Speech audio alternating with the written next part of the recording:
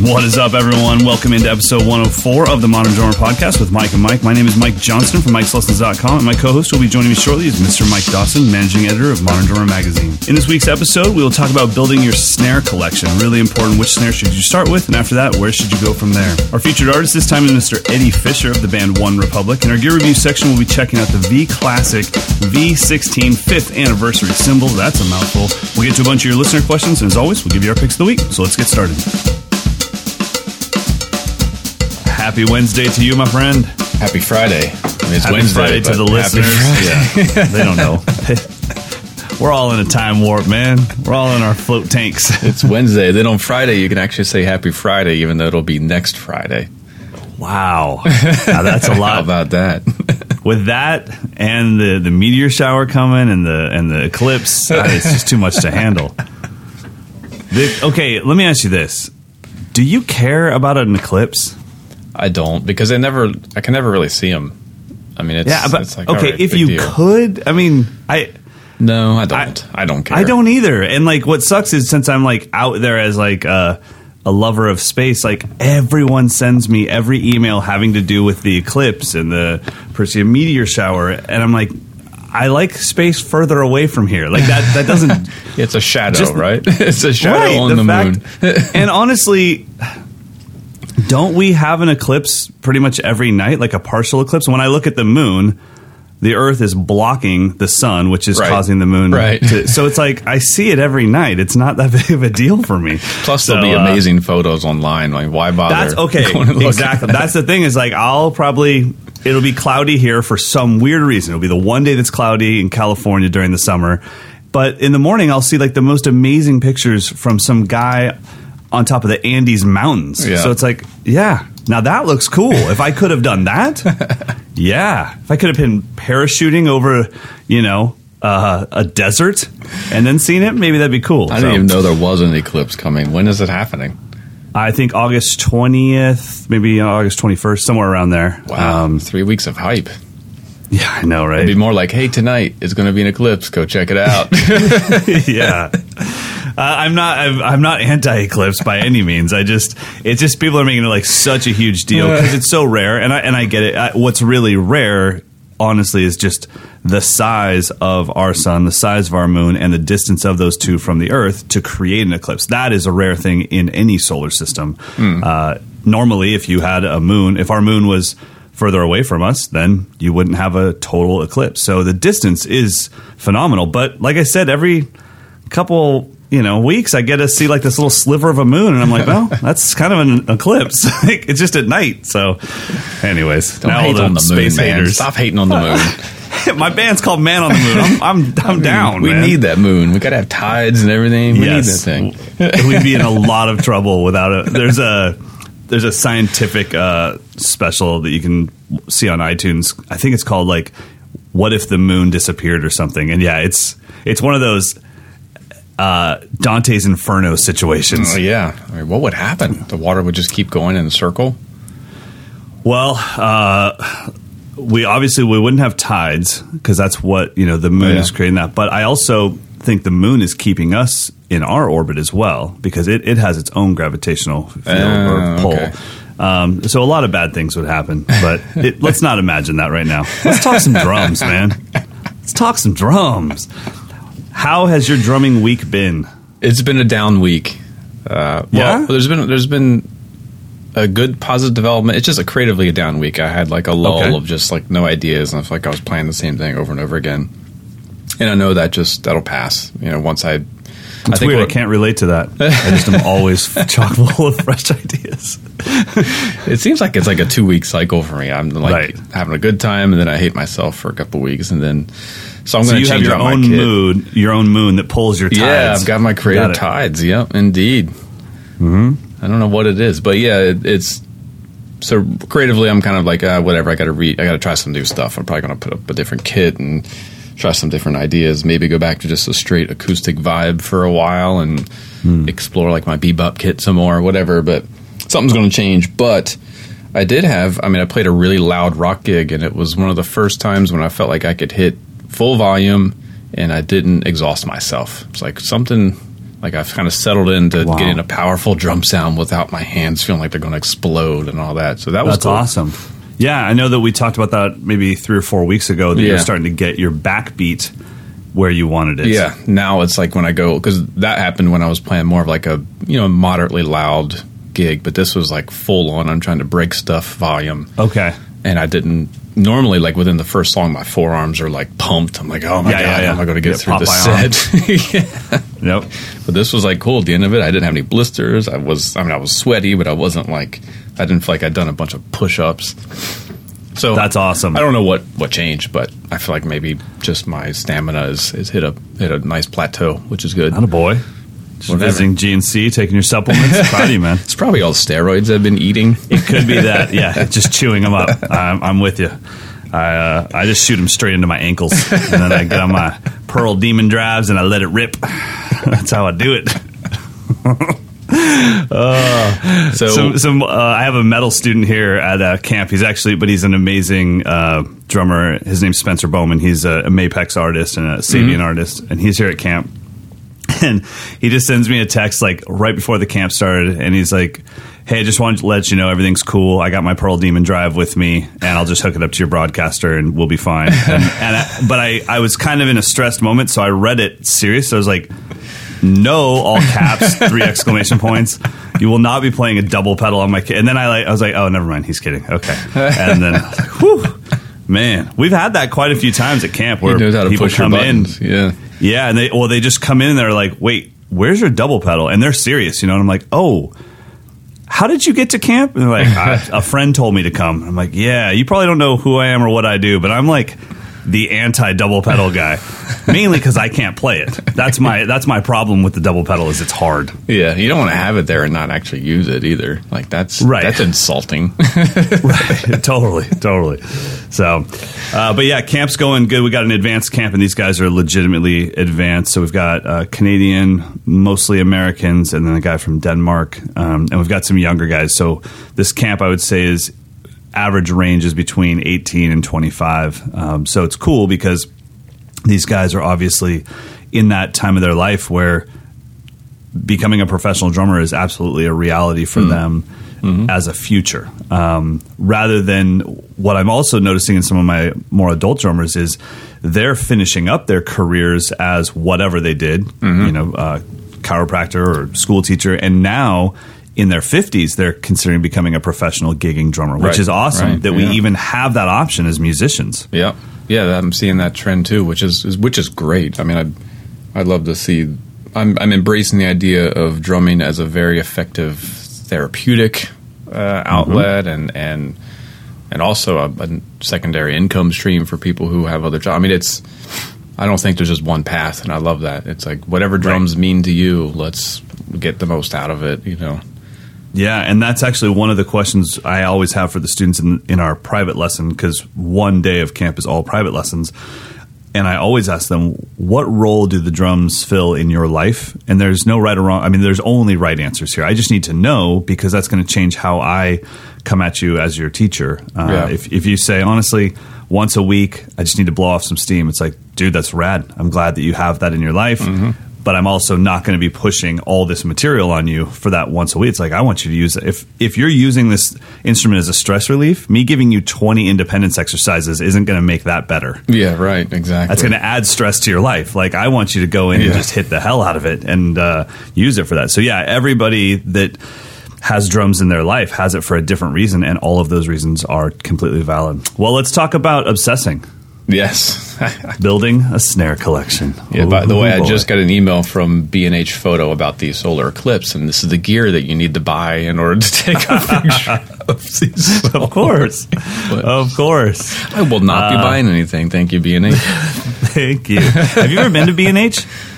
No, I haven't. The physical store? You got to go, man. Yeah, it's incredible.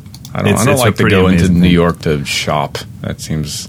That's a good point. I went. Yeah, I actually did shop when I was there. I didn't go. I went there just to see it because I heard it was incredible, but I wasn't ready for how just insane that place is. So if you guys don't know what B&H Photo is, it's just think of Sweetwater music for camera. That's what it is. But they have a physical store where everything that's online is there. And I'm talking even like movie cameras. And it's like, oh my goodness. So it's a pretty cool place. So stay away if you want to save money.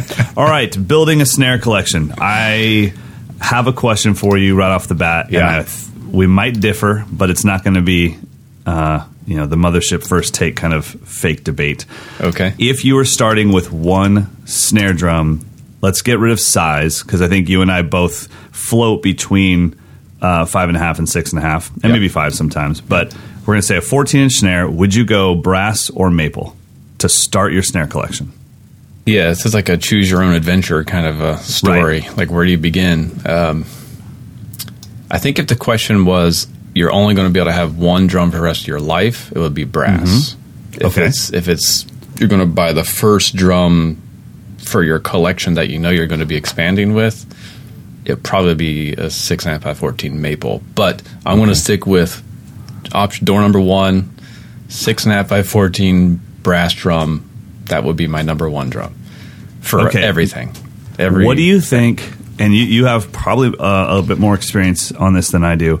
What do you think musicians and producers that are not drummers gravitate towards when you're in there testing out your drums? Do they think a snare drum sounds like a maple drum, or do they think a snare drum sounds like a brass drum? Metal drums, by far. Okay. Yeah, by far. I think that's why the Black Beauty is so revered. It's the drum that people just hear. When you hear snare drum, that's what I hear, is that sound. Okay, so if we were starting a collection, we were trying to become a working professional drummer, a 14 by 5.5, like you said, brass snare drum would be where you start. Well, the problem with that size is it eliminates a lot of the classics. I do think the 5.5 is probably the best all-purpose size, but there's no 5.5 Black Beauty, there's no 5.5 Superphonic, there's no 5, so that it's either 5 or 6.5. So between those two options, knowing that every company offers those two sizes, I would go with the 6.5. It's funny too that like both of our tastes are skewed towards our like Ludwig is so in the mix for you, and because of where I live and we never had a Ludwig dealer, it's not on my brain. Like the Black Beauty is its own thing, but I almost don't even see it as Ludwig, because since I didn't have a Ludwig dealer, I could get a fake Black Beauty. I could get the pork pie version. I could get DW was making that Ace from PDP for a while, so I could get a black nickel over brass. It's black nickel over brass, right? Yep, exactly. I could get that in somebody else's version, but every time you name a snare drum, it's always like superphonic, hydroponic, hydroponic. Yeah, you got to keep your rosemary and your thyme. You got to keep that well irrigated, right? You're definitely from California, aren't you? Dude, those shops are everywhere, man. Well, I see your point, but I think most people would agree that Ludwig metal drums are kind of like the standard by which all other drums are compared. That's even what I'm saying is all of my Ludwig influence is coming from Ludwig replicas, right? Right. So I completely agree with that. And so let's say that we start off our collection with a 14 by 6.5. I do agree, even though it's not my personal favorite size, what I do like about it is that it's more versatile. I've never had a 6.5 that I couldn't tune up tight enough. Yeah, and like Bill Stewart uses a 6.5 by 14 bronze, I think, or brass. I mean, you can play bebop on it. But it's can't definitely play not like the hard sound. Rock on a 5 sometimes. They do have a volume ceiling. And they have a feel ceiling. Like you feel like you're not getting enough out of the drum. I noticed it because I was just in rehearsals for this gig. I was just trying different drums. I took a shallow drum and I could feel the bottom head, like I could actually feel it. Like this head's going to explode. It's such a weird thing, and it is a feel thing. You have to have a 14 by 5 or shallower and just bash it to realize, like, I'm hitting. It almost feels like you're hitting wood, like a block. It doesn't come back up at you, and you do feel that bottom head, and that's why the prototype that I'm working on with Gretsch, I was like, I need a 14 by 5.5 metal drum, and that's when it was like, because they don't make them, right? No, we'll call you back. It's like, okay, thanks. But so let's say that we're going with a 14 by 6.5 brass snare, and you would choose Black Beauty.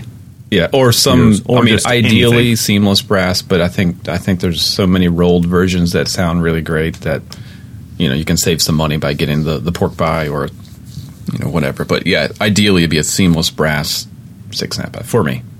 All right. I'm with you. Let's say we start the collection there.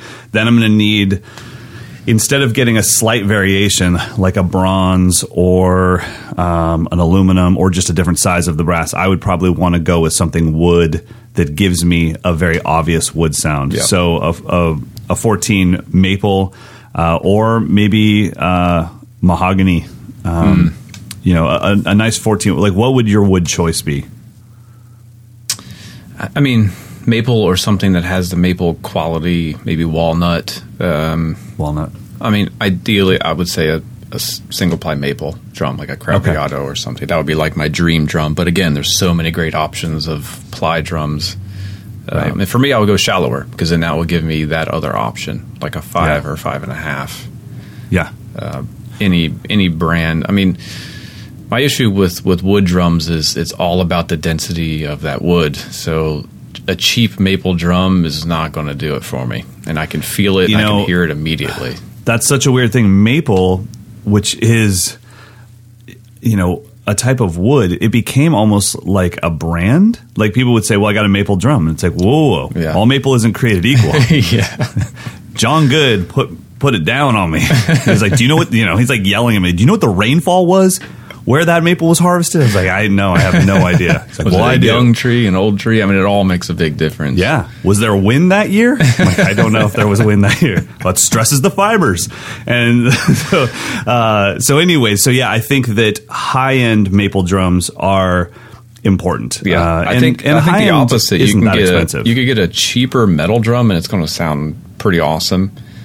But I think you should put more money into the wood drum. I'll put it like this: the Ludwig Black Beauty versus the 14 by 6.5. Let's just call it the the pork pie. What was that one called? The Big Black? Yeah, they call it the Bob for short, or the Bob. Yeah, black on brass. And then also the PDP Ace. Yeah. Those, I could get them close enough that a studio engineer wouldn't think one of them sucked. Yeah, exactly. Definitely. You give me like $150 maple snare drum. Yeah. Next to a Craviotto or something. Yeah, I can tell a huge difference. Same size. So I agree with that. And then the other thing, too, is then you're dealing with craftsmanship. You're dealing with the bearing edges. What did they choose for their bearing edges? Were they sharp edges? Were they round? So just so you guys know, if you want a really warm vintage sound, you're going to look for rounder bearing edges. If you want a nice, modern, crisp attack, then you're going to want sharper bearing edges, and both are fantastic. But you can tell a difference. My 14x5 broadcaster snare, which has the 3-ply shell and the full-on round bearing edges, that is its own animal compared to any snare I own. Mm-hmm. It really does one thing and does it really well, but it's warm and dead and thuddy. Yeah. And I love it. I mean, it's still it's my side snare on my kit, and it's pretty versatile. I can kind of do anything with it. Okay, so let's say that we have our maple snare drum taken care of, and we've got our brass. Do you go new material, or do you go odd size, like a 12x5 or a 13x6.5? What's your next snare? This is, again, choose wisely. So I've got a deep brass and let's say a shallow maple. I would not go into weird stuff just yet. Okay. I think the maple drum will cover the wood sounds. So I would go back to a metal drum, probably get a shallow aluminum drum. That would give me maybe like a Ludwig Acrolite. I don't know. I mean, because that has a certain quality. Like the brass drum is going to be like your classic snare drum. The aluminum's going to have that vibe. It's going to be vibey. It's going to sound. You can get it to kind of like overdrive in a really cool way. And it's not when I have a brass, a bronze, and a copper here, all in the same sizes from Gretsch, and you got to be really particular to tell the difference between them. Mm-hmm. There are differences, but I mean, honestly, an engineer would be able to probably EQ out the differences that are there. Yeah. But my aluminum is, I almost don't even consider it a metal drum. It's its own animal. It's its own material.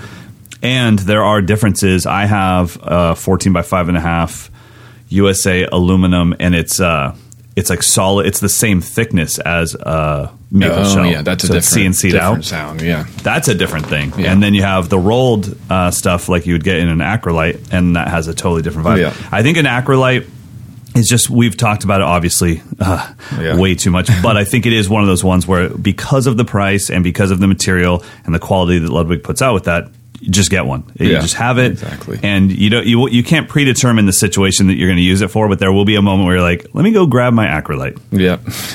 So yeah, okay. So we've got those three. Now, how many snares? What's the number where it's too much, and you're getting to the point where it's like, now I'm just buying them because I'm addicted? Well, I don't think we've gotten there yet. I think we've got 3 drums. So all the spouses of all of our listeners are like, no, you're there. All right, let's just turn the podcast off. The 4th drum that I would pick would be where I would think, all right, where do I need to go with this? Do I need to go something really weird, or do I need to go something vintage, or do I need to go just another variation? What's missing, really? Yeah, right? What's missing? I mean, you don't have a deep wood drum. Rather than going 6.5 by 14, I would probably go 8 by 14 to give me that vibe. Really, again, any kind of wood, maple will sound good, birch will sound good, but just having the deeper drum will just open up the palette to, a whole lot of different stuff. Yeah, and you know what? In my collection, I went with materials over sizes, obviously. Okay. So I have a ton of 14 by 5.5s in a bunch of different materials. So the one drum that I always pick out to change things up is your guys' 13 by the 6 by 13, yeah. 6 by 13 solid cherry. That is my drum that sticks out more than any of my other drums. And I don't know, Bruce made that? Yep, Bruce Hagman at RBH. Yep.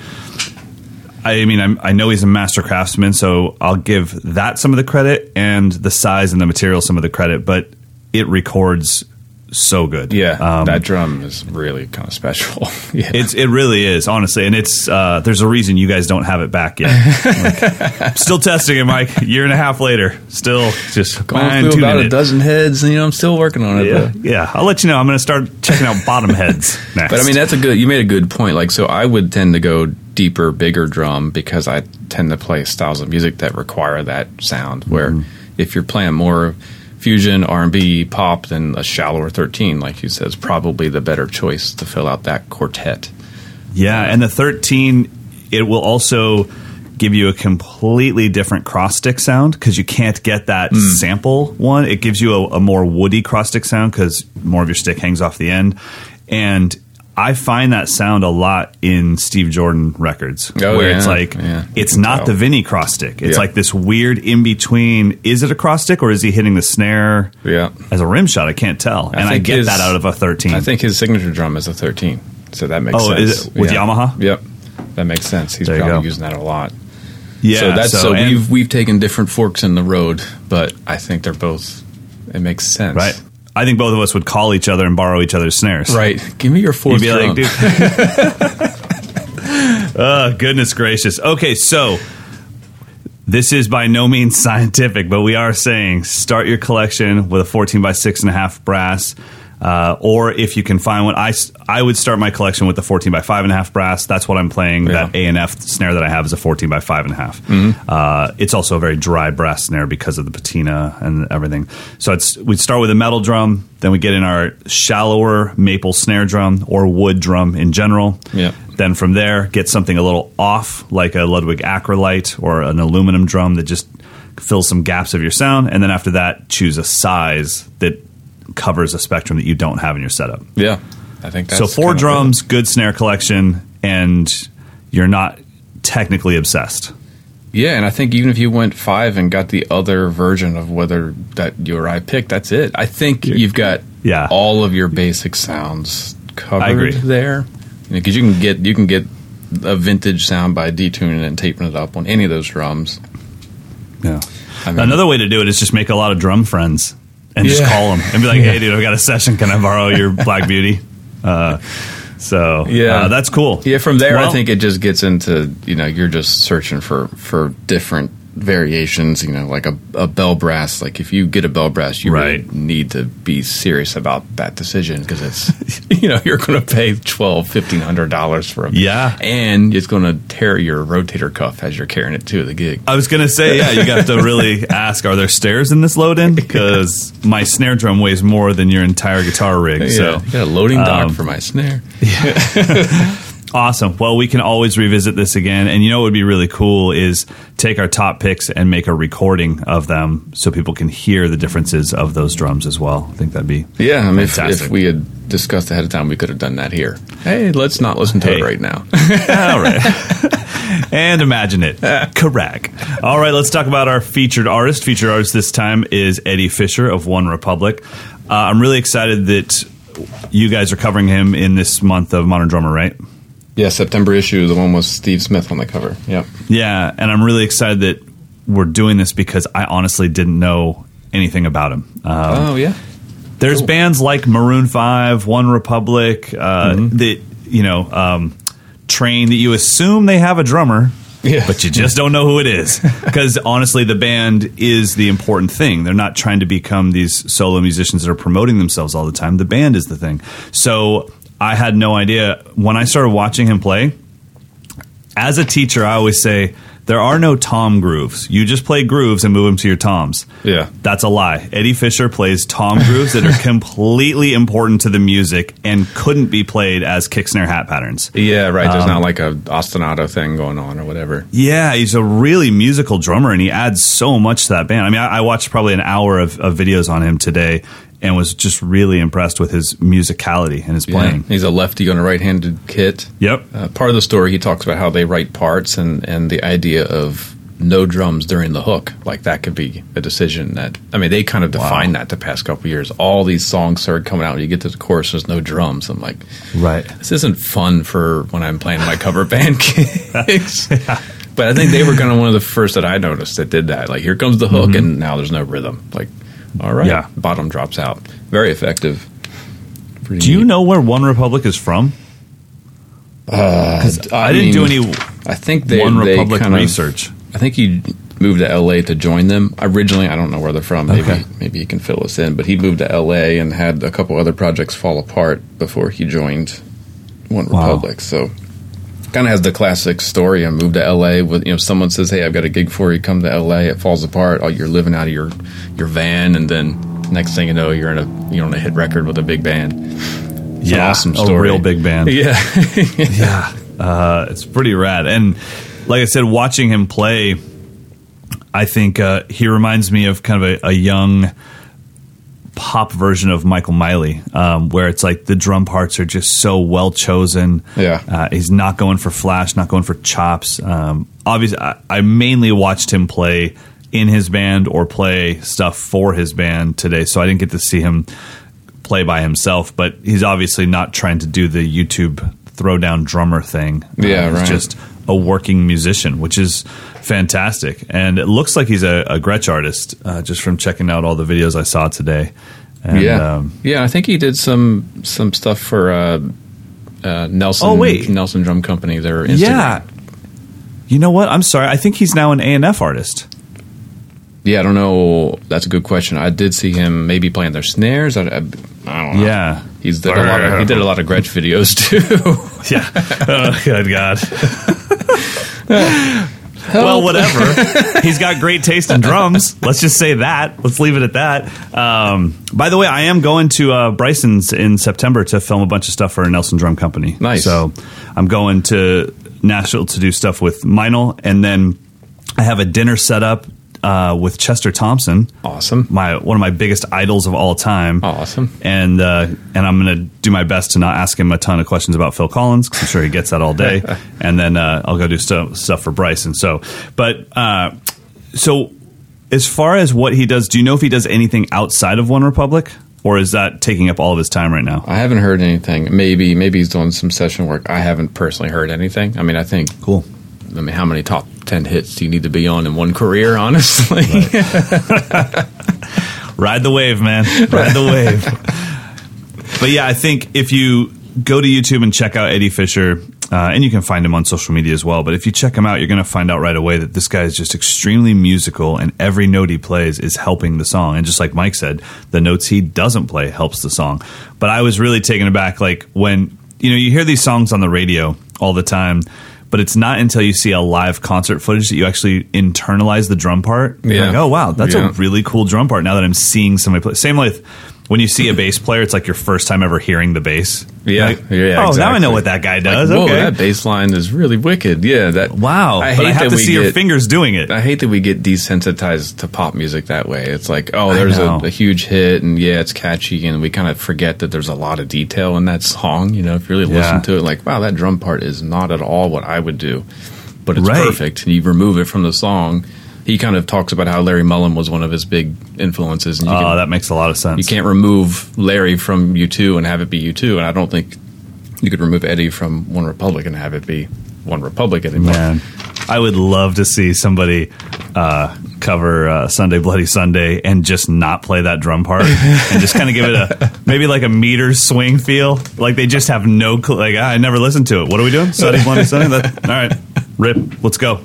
I mean, those drum parts are integral to the song, and same with that. I was watching one of their major hit singles, and I was just thinking, like, God, like, I did not know this drum part was that cool, and I also didn't know that it was that melodic, and I didn't understand that the song really lives and dies with that drum part. Yeah, exactly. It's the biggest thing in the music. So definitely everyone check out Eddie Fisher from OneRepublic, and you can also read about him in the current issue of Modern Drummer. So let's get in his sidebar, he does say, Gretsch drum, Zildjian cymbals, A&F, Outlaw, Big Fat Snare drum, Roland. I mean, he's got a list, so I think we're safe. Okay, cool. I could just see some guy at like Bill's Drum Company out of Provo, Utah, being like, "What? He said he was playing my floor toms. Why didn't they mention it?" All right.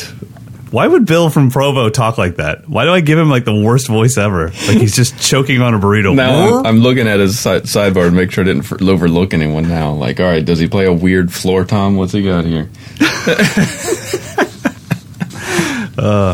And he's like, what the hell, man? I just played drums. Why are you guys making such a big deal out of this? Dude, all right. So let's check out some gear. This is some cool stuff. We're going back to the V Classic cymbals, but they're not completely round. That's a fair assessment. They're not completely round. All right. Well, thanks for the review, and we'll see you guys in episode. What's funny? When I initially gave these photos to our art director, he thought they were just clipped poorly.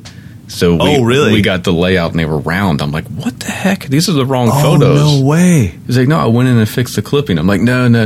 These aren't round cymbals. These aren't round. But they sound amazing. The crash with the rivets, the big ride. Mm-hmm. Were they 17-inch hats? 17-inch hi-hats. Yep, they didn't play like giant hi-hats. Yeah, they played like normal. They felt completely normal to me. Really? Yeah, they didn't feel gigantic. So it didn't feel like heavy. 2 crashes. No, they weren't like heavy. It didn't make the pedal feel kind of slow.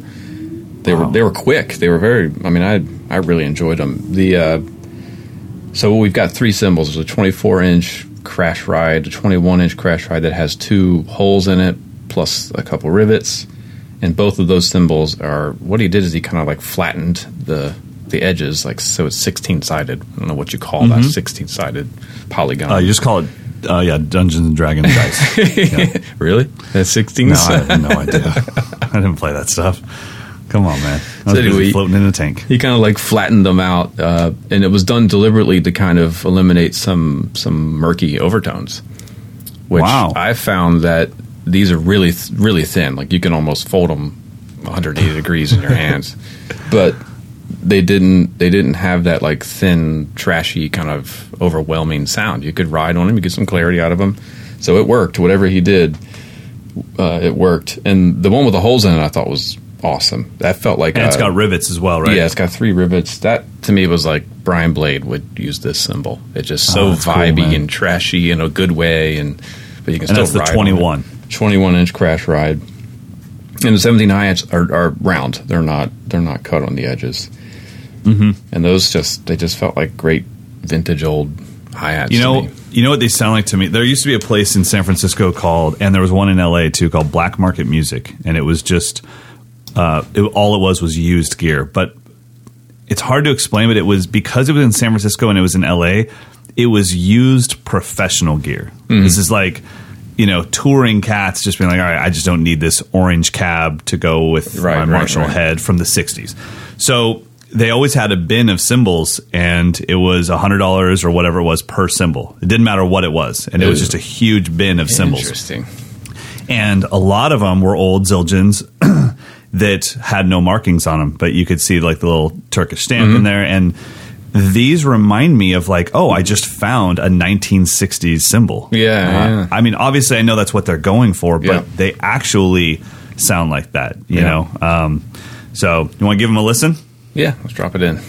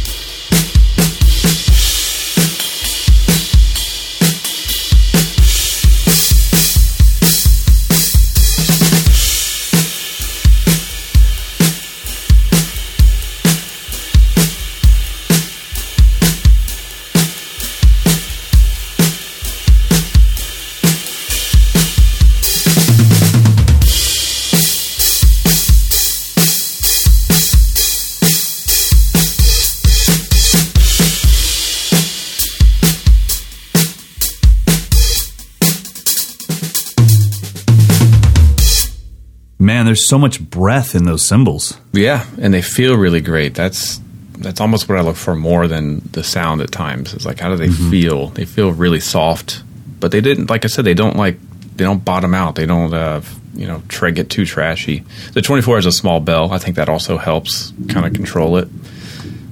It is a 24-inch cymbal, so it is kind of washy. But that 21 is that's the gold one for me. The bell in the 21 sounded really good too. That's what I like in a bell on a cymbal like that. I don't want to have that kind of cymbal and then you have this like old ice bell or the Sabian Mega Bell.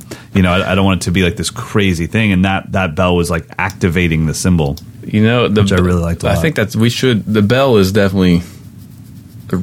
I will love or hate a cymbal based on the bell, I think. Totally agree. Yeah. Totally agree. It's like if it's so chimey, I'm getting so sensitive to that volume. Like if it just jumps up and it's so chimey, I'm like, just get that thing out of my face. Like, I'm with you. It's funny when people dog out like a ride that it's like, it has no bell. I'm like, no, that's an awesome bell. Oh, yeah. So I have that 21-inch Big Apple Dark Ride over my rack tom now, and I use that bell, which is almost non-existent, as much as the bell on my transition ride. It's because it just, I don't know, it's more organic sounding. I like it. Yeah. What kind of reminds me, have you ever hit like, just thinking of, for whatever reason, hitting a metal handrail and the overtones that kind of come out of it? Yeah. I feel like that's what the small bell kind of gives me. That like, nice. Just kind of a funky, weird overtones.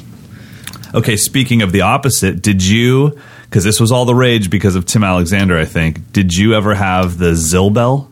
I didn't. I kind of wanted one, but I had one, man. I never could bring myself to spend my allowance on a Zill bell.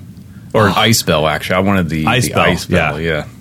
Yeah, LP made it. Yeah, just to have that thing upside down. You could put cereal in it, do whatever you wanted, and then you just hit it like it was so sad. Like in a band rehearsal back in the 90s, you were just hoping that the band would go jig, and then you go ding, and then you come back in, do-jung, good-jung. Oh my God, I used to love it. I'm like, okay, when you guys jump off of your cabinets, when you're in the air, I'll hit my oh man, no, I never got one. You're missing out, man. Zilbel, but I can't say I didn't want one. I definitely wanted one, but I was like, I can upgrade my crashes, or I can buy this thing. Like, I think I'm going to upgrade my crash. I had to just do it in steps. It was like, all right, I'll get my 20-inch China next week. Then next month, I'll get my Rototoms or my Octobons. Man, I'm happy to be over that gear obsession. Did you really? I did a small mini China on the left and a big, I think it was an 18 on the right. I don't think 20s were readily available back then. So yeah, it was a 14 and an 18, and I would double kick and Terry Bozzio. Totally. Man, that 14-inch Wuhan back in the day. Yeah, that was what I had. For $60. Yeah. And then the great thing is, like, as soon as you break two of them, you got a set of auxiliary hi-hats. Make yourself a pair of hi-hats, you're good to go. Man, I love that stuff. All right, anyways, V Classic Cymbals. Those sound amazing, and they took us down a little journey on memory lane. So check them out for sure. I'm really impressed. You know, you've reviewed their stuff before, but this is the line that just speaks to me a little bit more, where it's like, wow, something different. I know that something is good when my jealousy is like flowing through my body. Like, I kind of want that. That's awesome, man. It's good stuff indeed. All right, well, let's get to your guys' listener questions. All right, I grabbed 3. So we got one from Thomas. He says, it seems to me there are 2 schools of thought on how to use a click. Some drummers subscribe to a less is more approach, in that the quarter note is the only subdivision they use. And the other end of the spectrum, there's a school of thought that you should use more subdivisions because it'll help you get more comfortable and accurate, whereas the quarter note, there's a lot of space in between. Mm-hmm. So how do you guys use a click when practicing and playing recording with others? Well, it's simple for me. I use them all. And I use them for different reasons. You know, can you imagine how horrible my vertical time would be if I only worked on 2-bar gap clicks? Right. You know, it's like I could fudge anything for 2 full bars and then just rush at the end and land on the 1. So I hope I'm getting this right, but the theory of horizontal time and vertical time came to me from a guitar player who studied with Wayne Krantz. So I believe that was the first time I had ever heard of feeling time. Horizontal would be your quarter note, and vertical would be the grid of subdivision you're in. So you can have great horizontal time while having bad vertical time. Yeah, right. And so I definitely do both. The beatnik is where I work on my vertical time, and then my gap clicks or just quarter note clicks or upbeat clicks is where I work on my horizontal time. So I think it's just carving out time to work on all of it, but understanding the differences between the two. Yeah, I think not relying on either one of them as a crutch is the important thing. Like, use it as a tool to become more aware of what you do naturally and what you need to improve on. For me, if I'm playing in the studio or with other people when using the metronome, it's all tempo dependent. Like, if it's a fast song, it's just going to be quarter notes. I'm not going to have eighth notes in there. If it's a slow song, just having quarter notes is going to feel like forever between. Right. So I always try to get the click to kind of feel in that comfort zone of like what 120 would feel like or something.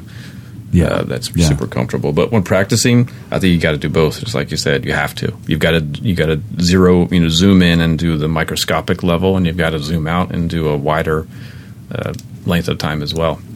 Agreed. So there is no answer. We just know what's great though. In this year of time, what I'm finding out though is you can work on your time while practicing other things. Like I now always have a click on, and am doing something with it, whether it be a gap click or an upbeat thing. But I've always got some sort of weird click thing happening while working on new patterns and working on grooves and everything. So it eventually just becomes part of it. Yeah, it's like time and dynamic should be part of everything you practice. If you're not using those two things, then you're not making music. You're not. Yeah, I'd say the only time I'm not using a click now is when I'm honestly learning something from scratch and I can't even play the thing. So there's no reason to have a metronome on. But once I've got it figured out, as soon as I can repeat that pattern, the metronome's on. Right. All right, this one is from Garrett. It says, I'm 36-year-old and have been playing drums off and on for 26 years or so.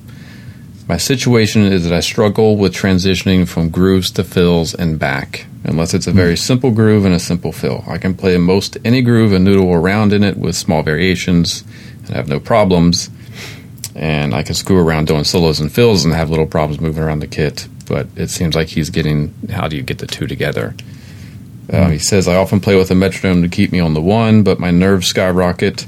When I know a fill is coming, I usually fall flat on my face. Yeah, buddy. I'm learning more complicated grooves on your site, but if I were told I had to add fill-ins with those, I would probably have a panic attack. So what should I practice to become at ease with transitions from grooves to fills? Well, first of all, I'm assuming this is Garrett Clagett. Is that his last name? No, this says Garrett Robertson. Oh, well then, Mike'sLessons.com has just exploded into two Garretts. That's awesome. And I gotta get to know Garrett Robertson. Either way, so one thing you can do, Garrett, is complicated grooves make fantastic fills. So play a 4-bar phrase, 3 bars of the groove, and then the 4th bar, move that groove somewhere else on the kit and flow around the drum set with that pattern. Especially if you're working on anything linear, you don't need to change anything. But honestly, you have to go into the courses. So on Mike'sLessons.com, it would be courses, and then you're going to choose the category independence. And in the independence category, there is a course called Creative Practice Part 1, and one of the creative exercises is trading fills with yourself, and you have to trade fills with me. So it's like a game. It's 1 bar of groove that you play, we both play together, and then you stop for 1 bar while I play a fill. Then we play 1 bar of groove together, and I stop while you play a fill. And just doing that for 10 minutes every single day will get you comfortable leaving what I call home base. I think we all get to wear kick snare hat, kick snat hair is home base. And we look over the floor tom and we're like, screw that. I'm never going way over there. Yeah. So you just got to get used to leaving it. The more that you practice it, the better you're going to get at it. And thinking that you can practice more advanced fills and more advanced grooves and somehow this problem will be fixed is the wrong way to go.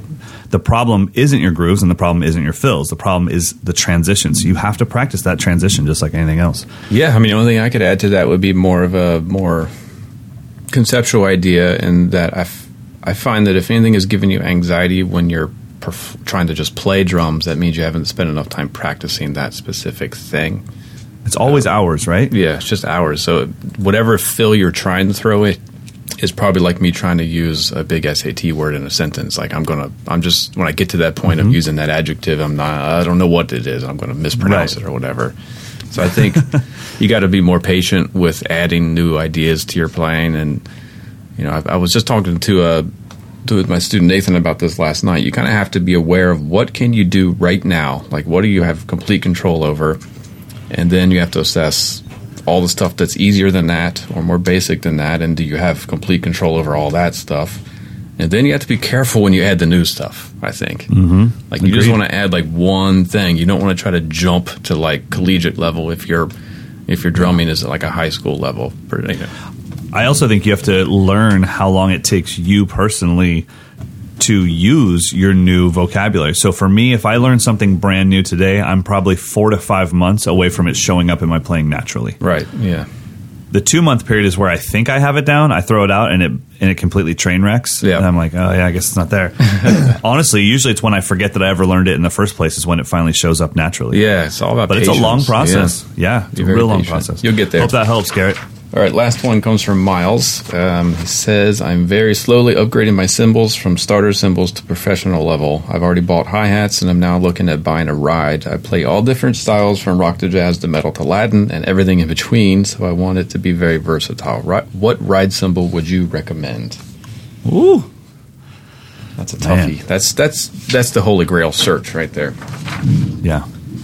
I did ask Paul Francis at Zildjian that very question, like, what would be the Holy Grail ride cymbal? And he said 20-inch A medium ride. So anything, any brand, whatever your preferred brand is, a 20-inch medium ride will get you through. Will probably get you through everything except for caveman rock, where it'll just not be loud enough. But even that, I can use that medium ride with a rock band for sure.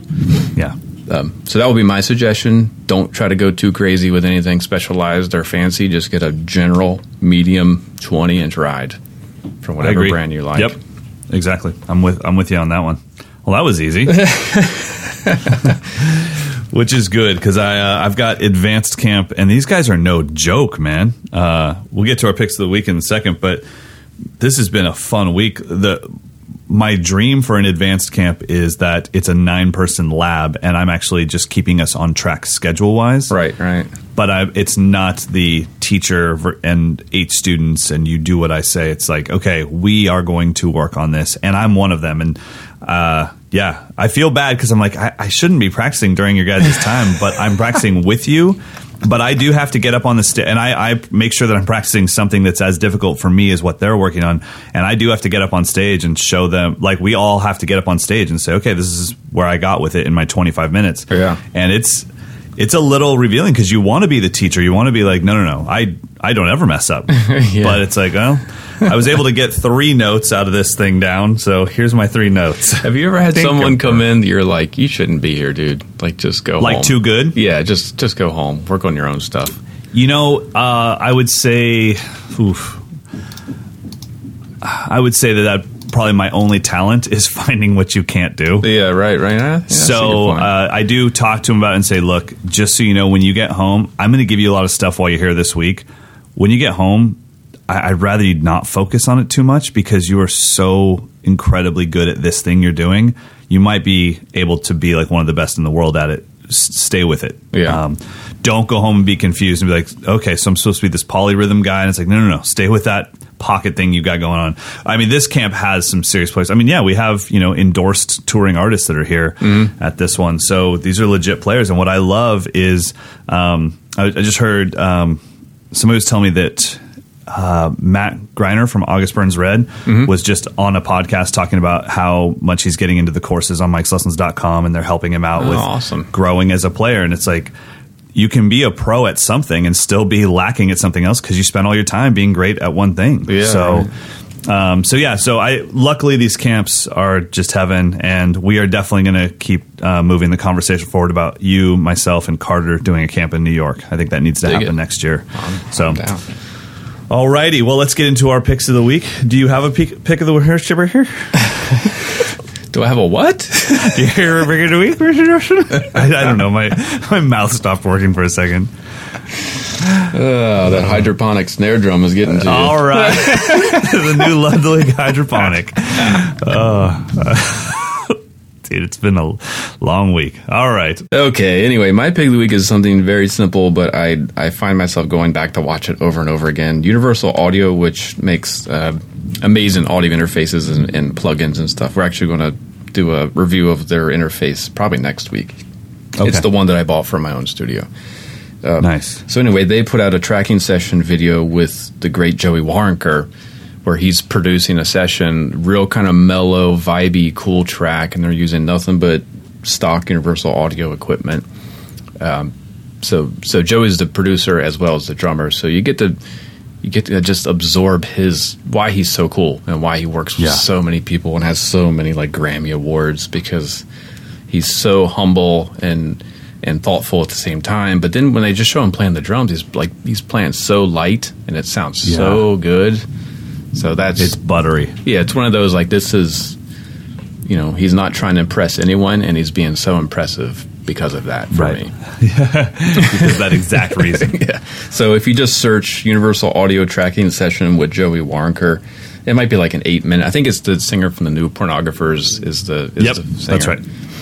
So it's great. It's really good. And as soon as he starts testing out the snare drum, then you just go like, that's kind of what a snare drum sounds like. Yep. And that's what it's supposed to sound. It's just pure. I think, Ash uses those. I'm pretty sure Ash is using UA stuff as well. He's got the Apollo stuff. And, it does its job, right? Yeah. No line noise, just warm. Sounds great. Yeah, we'll definitely do a full review of it. Sure. No, I think it's fantastic. Well, my pick of the week this time is something that I'm sure was recorded with fantastic gear, and that is Benny Greb's new album, Grebfruit 2. The reason I'm using that as my pick is because I've showed it to a few people, just, they're hanging out in the studio, and showed it to them, and they did not know. They had no idea that was Benny singing. Oh, really? They did, yeah, they were just like, man, what a cool band. And I was like, what do you mean band? This is all Benny Greb, right? Like, this is musicianship on a grand scale, indeed. Yeah. So, have you heard any of it yet? I have heard it. Yeah, it's cool. I mean, I haven't really dug into it enough to have any major comments. I thought it was pretty daring of him to do that Vinny track. Well, that's the second time he's done it. Oh, is it? So he did it on Grapefruit 1 back when he was 21 years old. And as far as I recall, he submitted it to Vinny and just never heard back, so he didn't use I'm Tweaked. So I would assume now that he's one of the most famous drummers in the world, he was probably able to get a direct line to Vinny and be like, can I do this? So he's got that. He's got Jesus, He Knows Me by Genesis on there. But it's funny, the more mellow tracks and the less drum centric tracks are my favorite on the album. But I think it's amazing, and Benny is always the one thing that you can always count on Benny Greb for is quality content. He doesn't ever half put anything out. If he's going to do it, he's going to do it. And he's got a sound. I feel like he's gotten to that point where he hits a drum once, and you're like, yep, that's Benny Greb, and that's totally kind of what we all want to get to. Yeah. Yeah, and what's funny, too, is now he's got so much of a sound that when someone else hits a drum once, it's like, oh, you're influenced by Benny Greb. It's actually Steve Guy. Totally, it's so funny. So I put out, I don't know if you saw on Instagram, I put out this quick video about just replacing the first note of your groove with a left foot. Uh-huh. And that was it. And it was just a groove. And everyone's like, oh, man. Really getting into GAD lately, huh? And I'm like, what? No, I just... You know that people have been using this since it was called a sock cymbal, right? But at the same time, it's like those guys like GAD and Garibaldi just have that everlasting influence. And when you hear something, it just becomes a Gadism or a Garibaldiism or a Grebism. So it's pretty cool that he can start to make his way into that world of just legendary drummers with legendary sounds. So check out Grapefruit 2. It is awesome. All right, buddy. So I'm going to get to camp, and I will see you in 2 days. Yeah, or next week. Yeah. I will see you next week in 2 days, and we'll just keep confusing everyone. Everyone have a great week. Please, if you can, wherever you find your podcast, just go there and give us a review. That stuff helps, and we do read those things, and Mike and I send them back and forth, and they're really cool.